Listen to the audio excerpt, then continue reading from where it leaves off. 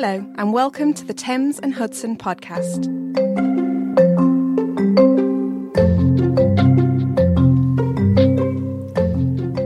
In this episode of the Thames and Hudson podcast, we'll be looking at the remarkable life and work of John Nash, war artist, painter, illustrator, gardener, botanical artist, cartoonist, and creator of some of the most vivid and evocative depictions of the British landscape. My name is Eliza Apperly, and I'm delighted to be joined today in our remote, COVID-friendly studio by author Andy Friend, who has just published his new biography of Nash, John Nash, The Landscape of Love and Solace, with Thames and Hudson, and Sarah Cooper, Head of Collections and Exhibitions at the Towner Gallery in Eastbourne, where a major Nash retrospective will open in May 2021. Sarah and Andy, thank you for joining. Thanks for having us. Thank you. Now, John Nash was, in his lifetime, a highly successful artist. Self-taught, he blazed into the London art scene in 1913 and remained prolific for the next 60 years. In 1967, the John Nash retrospective at the Royal Academy was, for the time, unprecedented in scale and scope. Yet since Nash's death, 10 years later in 1977, he has receded from view. Today, John Nash is either entirely unknown or lost in the shadow of his older, more famous artist brother, Paul.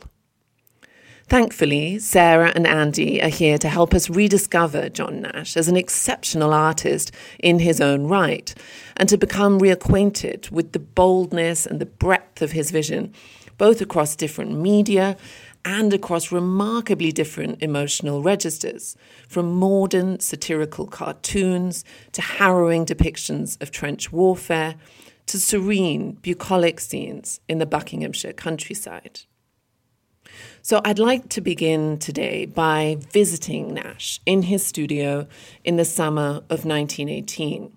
He's back in England from months out fighting in the trenches, and he's back at work on several paintings, including what would become two of his most famous, The Cornfield and Over the Top. Could you describe these two paintings for us, Andy? Why are they so important in Nash's work? Well, maybe, Eliza, I should describe the studio first, just briefly. It was an abandoned herb drying shed spotted by Christine Kuhlenthal, his wife, who he had married just a few weeks before. And he'd just been appointed to be an official war artist. And in that role, he was basically having to recreate the experience he'd lived through during 15 quite traumatic months in France on the lowest ranks of the sort of military hierarchy. He was a private and then a corporal. And the painting Over the Top describes a very specific moment at the end of his active military service. It's mid-morning on December the 30th, 1917. It's at a place called Marcoing, which is near Cambrai, and the painting depicts the moments after the section he was leading were ordered to go out into the battle, into no man's land. It's a painting of pitiless realism with an almost malevolent colour palette that is really appropriate to what was an unfolding moment of tragedy. So on the left-hand side of the painting, you have the brown gash of the earth, the trench from which these soldiers are emerging, and that runs away up a few hundred yards to a low skyline with a broiling pewter cloud formation above it, and also a white, slightly yellow cloud, which is suggestive of the gas that was in use that morning. And to the right is the snow-covered no man's land that these soldiers are moving out into. And it is the soldiers' figures who dominate this image. There are 15 in all. Nash himself that morning was leading a section of 14 of his comrades, most of whom died within the following 10 to 20 minutes. So we're looking at a very specific moment, seared on his mind 9 months before he was working substantively on the painting.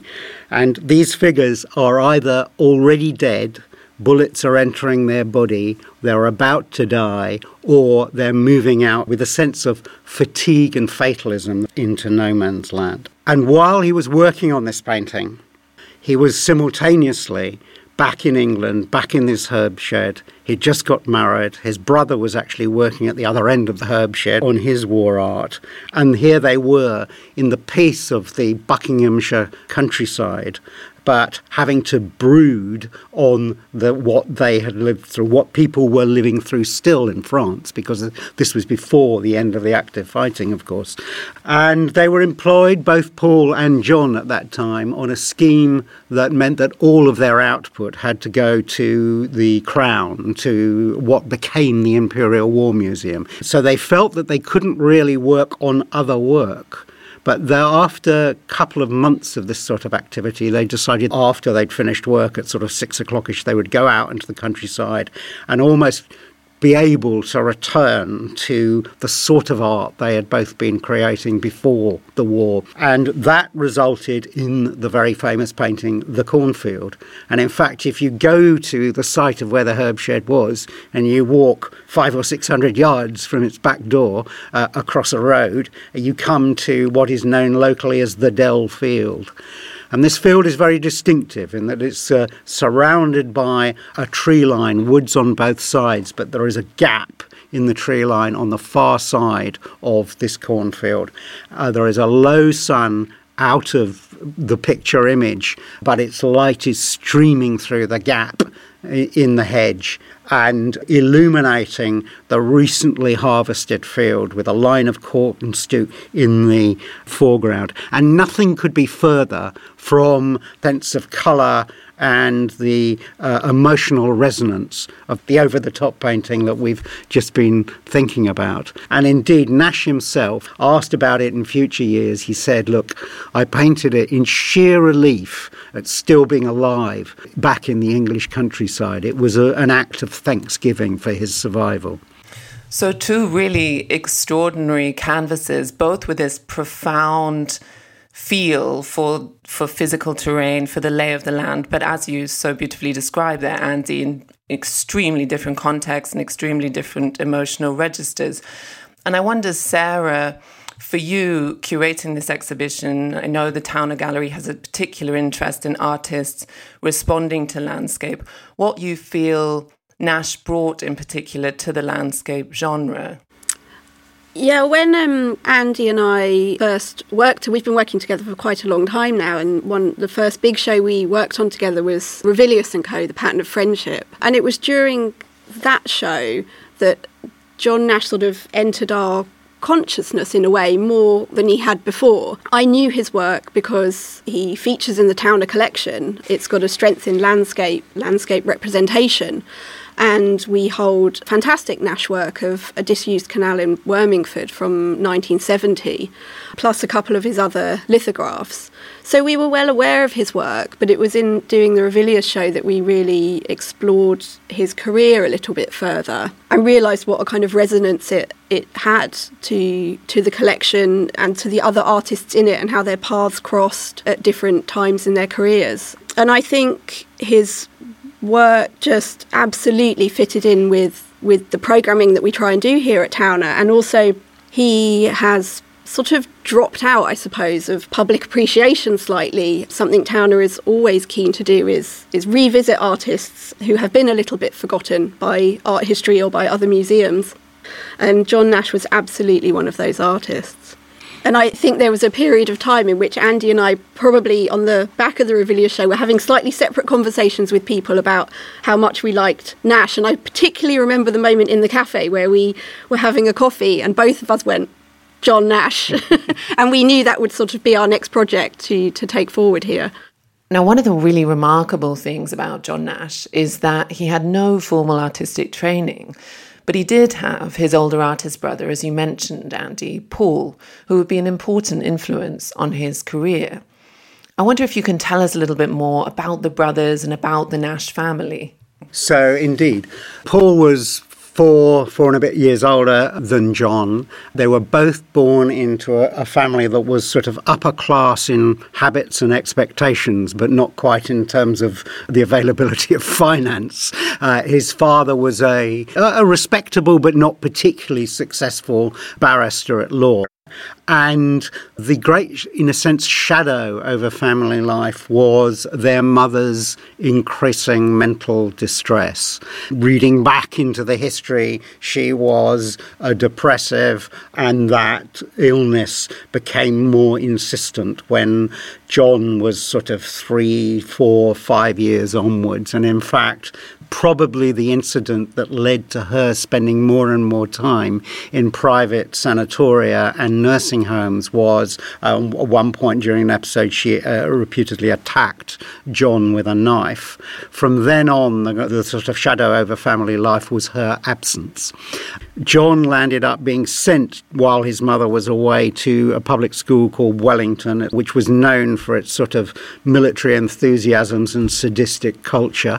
And his escape there, his survival mechanism, was an enormous interest in botany, which also had the handy byproduct of getting him out of team sports that he didn't like.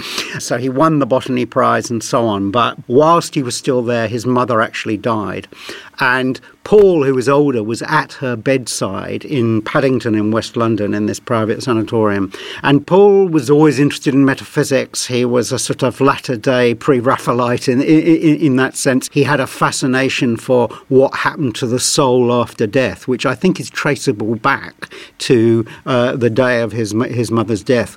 John, by contrast, was at school and I think was just called in and told by the headmaster, your mother's died, sort of thing, in that beautifully emotionally sensitive way that the English institutions behave. And I think that there is a serious point here that the absence of female solace, the absence of his mother, I think lent a sort of slightly manic edge to John's behaviour at various points well into the future, which perhaps we'll come on and talk about that and his relationship with Christine. John, he landed up being a cub reporter on a local newspaper. By now they were living out in Buckinghamshire. They'd originated in Kensington. And he spent a year basically junior reporter, cycling around the countryside and so on. And he'd always illustrated his letters home to his absent parents with little cartoons. And during that year of going around the countryside, he began cartooning. They attracted the family attention and they attracted Paul's attention. And he sent them to a connection he had, a man called Gordon Bottomley, and there was a very enthusiastic response. And I think that was the first kind of shove in the direction of maybe John is going to be an artist. You, in your question, referred to the fact that Paul had a great influence on John's artistic development. And I think that is partly correct, but I think Paul's influence was more on John's life, on the course of his life, at a couple of crucial points. Paul was not only the supportive older brother, he was a crucial player in what happened to John. But I think we almost need to reverse the proposition in terms of artistic influence. It is true that Paul has a mighty reputation now, and many, many more people know of his art. But it was John who was an oil painter before Paul was. It was John who became adept at wood engraving slightly before Paul really hit his stride with the medium. So it was a two-way street. And John was, in a sense, always his own young man and then older man as an artist, and had a very different perspective to Paul in that his art was really founded on observation of nature and a naturalism. Paul was more interested in the metaphysical. He was more a follower of the various artistic movements that emerged through time. Thinking about influences, another really integral figure in Nash's biography was his wife, Christine Kuhlenthal, who we've mentioned a couple of times now. Her role has, unsurprisingly, been under-acknowledged in other accounts of Nash's life and work, but you describe her, Andy, as the presiding spirit of their joint enterprise. Can you tell us a bit more about her? Who was Christine Kuhlenthal? What were her sensibilities and what were her own talents? Yeah, certainly. Christine was an extraordinary person, and it is really good to be able, because of her journals have now been made available, to be able to bring her more to life. So she was part of the circle of young women students at the Slade who loosely sort of were all allied or knew Dora Carrington. Through Dora, John met Christine just at the time that he was emerging as an artist, and they gradually sort of saw a bit more of each other over the following year, but they became lovers about 10 weeks before John entered the forces finally and went off to war. And during those 10 weeks, they pledged that if he came back alive, they would marry. Very strikingly for the time, they had this sort of libertarian notion that they would get married, but their relationship would be at once one that was committed, but also in modern parlance open. And it certainly the subsequent 60 years they've certainly proved the point in many directions. But Christina, she'd been at the Slade. She was a very good painter in her own right. But once she had taken up with John, she felt it was going to be difficult for there to be two practicing artists in the same household. She was prepared, in quite a traditional sense, to kind of subjugate her career aspirations to his. And she also, they did not have a lot of money during many periods of their life, including the post-war period and points in the 1920s and then recurring again in the 1930s and 1950s. And she was extraordinary in terms of knitting together various small income streams, from dressmaking, teaching dance classes, doing a little bit of illustration herself in order to keep, their collective ship afloat. Over and beyond that, she was extremely assiduous in her care and protectiveness for John in creating the space for him to be able to work. And she also, she jokingly wrote to Revilius once and said, "I'm the president of the Artists' Country Hunting Society," by which she meant that she would often go off and look for the locations which she felt would inspire John's best work, or places he would be interested in within the rural landscape. So their life is one of a lot of journeyings in spring and autumn, and then he would come back and he would work in his studios at their successive homes on oil paintings or finished watercolours. But often where they went, how they spent their time, where they stayed, was the matter of a lot of forethought with Christine. And their life together, their emotional life together, was a complex one. They were both kind of in search of intimacy on a very profound level. But for Christine, she had a very high ideal about what closeness to a person meant in an emotional and an almost quasi-spiritual sense, not in a religious sense, but more a kind of spiritual sense. Whereas John, I'm afraid, was more of the classic male. So he had many, many other relationships, some of which endured over decades, others of which were sort of more passing in nature.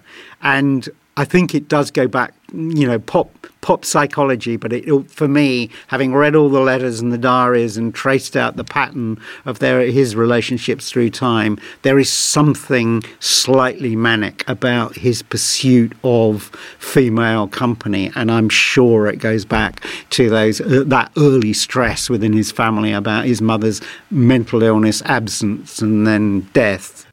Sarah, I'd love to hear a little bit more from you on the Nash's wider circle. Andy's already mentioned Dora Carrington and, of course, Paul Nash, John's older brother, who would both remain significant figures. But there were other artists that formed part of John and Christine's network. Can you tell us a little bit more about that scene and maybe some of the other key figures and key encounters in Nash's career? Yeah, I think one of the brilliant things about working on the career of John Nash is it's such a long and prolific career. It basically spans 7 decades of work, and the first 2/3 of the 20th century. So his life is rich with those connections and crossovers, and Andy has beautifully woven them together within the text for the book. And our challenge was to really how best to represent those within the exhibition, how to kind of bring those key moments of crossover while still making it a sort of John Nash solo exhibition. And we'll do that by sort of including works by some of those kind of protagonists in the story at key moments for Nash. So Claughton Pellew, he will appear very early on in the show, who John Nash went on these painting trips with to Norfolk and was absolutely influential in his decision to become an artist rather than a journalist. And then again, quite early on in the show, we'll look at the London group. Nash was quite an early member of the London group, and then later, a couple of years after that, in the Cumberland Market group with Sickert and Robert Bevan and Gilman and Spencer Gore. And we will show works by those artists to kind of illustrate this crossover. The great thing about John Nash was his affability and his ability to cross between these different groups with seeming relative ease. He was welcomed into them at times when Paul was absolutely not. Paul tried twice to get into the London group and was turned down, whereas John got in on his first try. He was invited to be part of that group. So I think the influence of those artists is really important to look at in the context of Nash's career. We will be looking at Paul, as we've discussed, in the context of the war works particularly. Later on, we'll look at his relationships with Revilius and Borden. This was sort of in the interwar and the Second World War period, particularly with Revilius.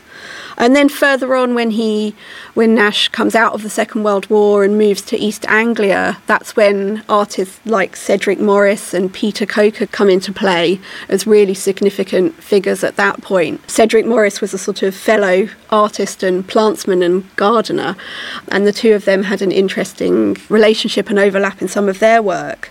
So the exhibition is really just about looking at how those connections merged and crossed at different points in Nash's career, both professionally and personally.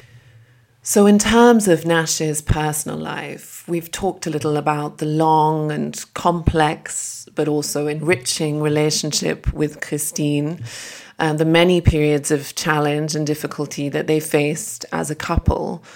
But there was clearly no setback as significant and as traumatic as the death of their young son and their only child, William.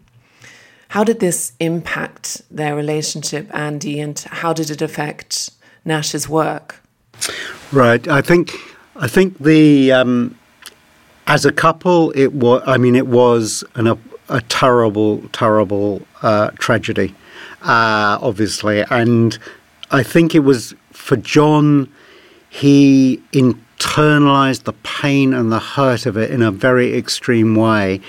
I think largely because in the 2 years, William was only 4 years old when he died in 1935. But in the sort of toddler phase and in the couple of years before, I think John had opened out to fatherhood emotionally in a way that he didn't at first when William appeared as a sort of babe in arms. But you really get the feeling that in that last summer of 1935, they were getting close and enjoying each other's company, adult father to young boy in a way that was doing something rather marvellous for John. So when William died, and he died literally just by falling out of a car and hitting his head on the curbside, the car being driven by Christine, it was a sort of searing,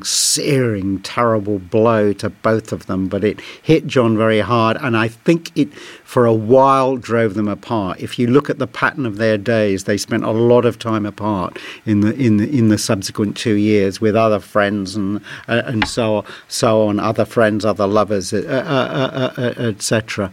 And I think one of the reason why we've sort of the tagline, the landscape of love and solace, is that John's work and working practice was in a sense there's a lovely quote towards the end of his life where he says, "The artist's main business is to train the eye to see, then to probe, and then to train his hand to work in sympathy with the eye. I have made a habit of looking, of really seeing." So his being outside, being in the landscape, intimately getting to know particular places, the structure of which he would bring into his wood engraving, his watercolours, his oils in a quite personal way. But he was, in a sense, there observing for you, the viewer, what he divined in the landscape. He is not an active presence as a person in a way, you feel, in a way. So he is really trying to get close to nature. So his reaction to the extreme personal pain was, in those years between William's death in November 1935 up to the outbreak of the Second World War, was to immerse himself in work. He worked in all different directions: commercial art, book illustration, painting, etc. And I think that takes us to the foundation of his art, in that he was not influenced by other artists. I mean, some of them he knew and some of them he didn't. There was a period in the 20s where clearly Cézanne was a significant influence on his approach to oil painting, and we'll have some wonderful oils from that period in the show. But he was always his own man, in the sense of those childhood habits of botany and gardening that he'd picked up, his closeness to the soil, his awareness of the structure and architecture of growing things, which comes through so well in many of his drawings. And there's a lovely quote when he was having his sort of on-again, off-again dalliance with Dora Carrington. He writes to Dora from Gloucestershire. I think it's summer 1915, and he's away. His father is down in Gloucestershire doing his revising barrister bit, and he writes to Dora. He says, "The farmyards here are so good. I think I shall do farmyard scenes for the rest of my natural. I am convinced now, even more than formerly, that a strict adherence to nature is the only thing worth doing, even at the risk of being dull. But how can nature be dull? What is cubism or anything else to nature?" And I think that last sentence really takes us to the heart of what makes John Nash so whole, so real, in terms of his pursuit over such a long time of a particular vein in artistic practice. It is this notion of he was never going to be a follower of fashion. He was going to follow his instincts in the face of the natural world, if you see what I mean. Absolutely. And it is, as you bring out, this kind of reciprocal invigoration in a way. You know, John did so much for the landscape genre, and the landscape, as you described, did so much for him, both in terms of artistic inspiration, but also, as you described, during these periods of deep distress, deep trauma, and through the episodic depression, which he experienced throughout his adult life, even predating the trauma of the trenches. Yes, indeed. I think that's very, very true.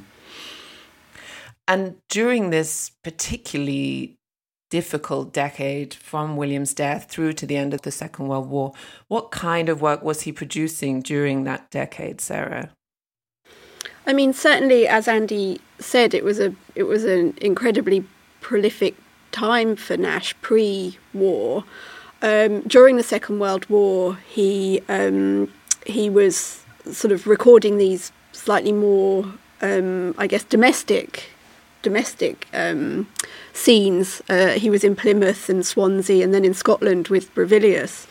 And the majority of his works at those times, I think, were drawings and watercolours rather than oil paintings. So the works that we'll include in the show from the Imperial War Museum, for example, are largely pencil drawings and watercolours. There is one particularly fine key oil painting, Destroyer in the Dry Dock from 1940, which is a striking sort of blue ship in the centre of this painting. It's in the collection of the Cartwright Hall Art Gallery in Bradford, who've kindly agreed to lend it to the show, and I think it will be a really important work to show what he was doing during this period. And there's one other one he did at that time, Eliza, which is which in a sense is the exception that proves the rule, alongside the painting that Sarah has mentioned. And it's of the aftermath of an air raid on Swansea docks, with people firefighting after bombs have been dropped on the quayside. And it's dark and vigorous and has a real emotional depth to it. And that was the one incident up to that time where he went out, he was part of that firefighting. He was there at the time, and I think it sort of harks back to his finest First World War art, where he was creating art out of activity he'd been involved in as a participant rather than just as a spectator. Then in March 1951, so a few years after the end of the war, Nash is elected a full member of the Royal Academy, the same institution that would then put on this vast retrospective of his work in 1967. He received a CBE in 1963, further affirming his status as one of the real elders of British art. Yet, as we've touched on a couple of times over the course of the show, in the more than half century since then, Nash has receded into the background of artistic recognition, or at least into Paul's shadow. And yet his influence seems to ripple so clearly and vividly into contemporary painting. I'm thinking particularly of Hockney's very well-known and much beloved landscapes. I'd love to know from both of you why you think Nash's work was relatively neglected for the last 5 decades. Is it just that landscape and the war and interwar years fell out of fashion? I mean, I certainly think that's a really big part of it. I think coming out of the Second World War, there was a desire to be, and sort of through the 50s and into the 60s, there was a definite desire to be looking forward rather than backwards at that time, as it would be entirely natural. And I think the 60s saw this new kind of energy and optimism that resulted in an absolutely different kind of genre of painting, abstraction, conceptualism. It just wasn't what John Nash was doing, and as Andy has said, he was a man who was true to his style and to his interests, and inevitably that will at some point fall out of fashion and not be what people are interested in. But I think, as you say with Hockney, there were artists that were still looking at his work and holding him up in high esteem. Yeah, and I think there are 2 points, one related to his artistic practice and one related to his character. He was somebody who was naturally modest and reticent. He and Christine chose to live in these remote rural locations. They didn't think a lot of the metropolitan art scene. They had a nose for pretension, and they didn't like a lot of the rivalries that were played out in the metropolitan art scene, whereas Paul was an absolute player, in those. He was much better at self-promotion. Had he lived on into the 1960s and 1970s, he would probably have been putting himself up as a precursor of the YBAs, that there is something about his character that in a sense he didn't push himself forward as part of any new movement at any time. None of that interested John at all. What interested John was being out there, being in the farmyard, being in the wood, being by the river, trying to record the essence of what he was seeing and feeling in the face of nature. So it's a much quieter, less self-proclaiming approach to the visual arts. And I think consequently that fed into, in the time of the swinging 60s and beyond, fed into just a feeling there's this old guy, he's working away in East Anglia, he's a local artist. I mean, the Arts Council, despite the fact that he had created perhaps the widest topographical panorama of the British Isles during his working years, referred to him when he died as a local East Anglian artist.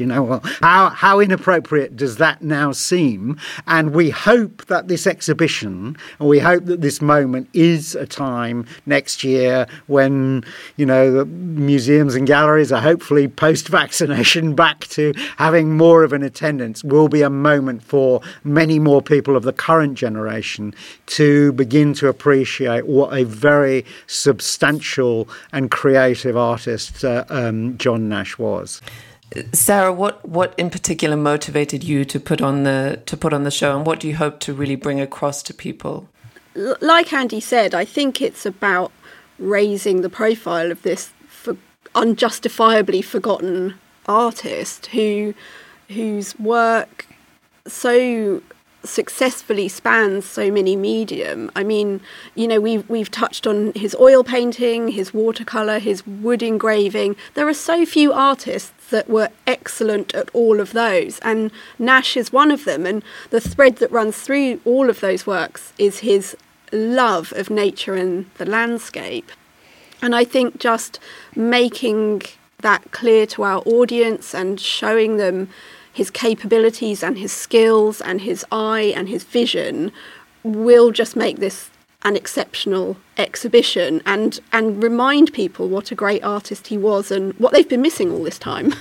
Well, Sarah, thank you. And thank you, Andy, for indeed reminding us what we've been missing and reacquainting us with Nash's greatness as an artist, sharing the breadth of his talent and that infectious love of nature and love of landscape that runs through all of his work. It's been such a pleasure to speak with you both. Thank you. Thank you. Thank you. John Nash, The Landscape of Love and Solace, is out now with Thames and Hudson. The Towner Gallery exhibition of the same title opens in May 2021. You've been listening to the Thames and Hudson podcast.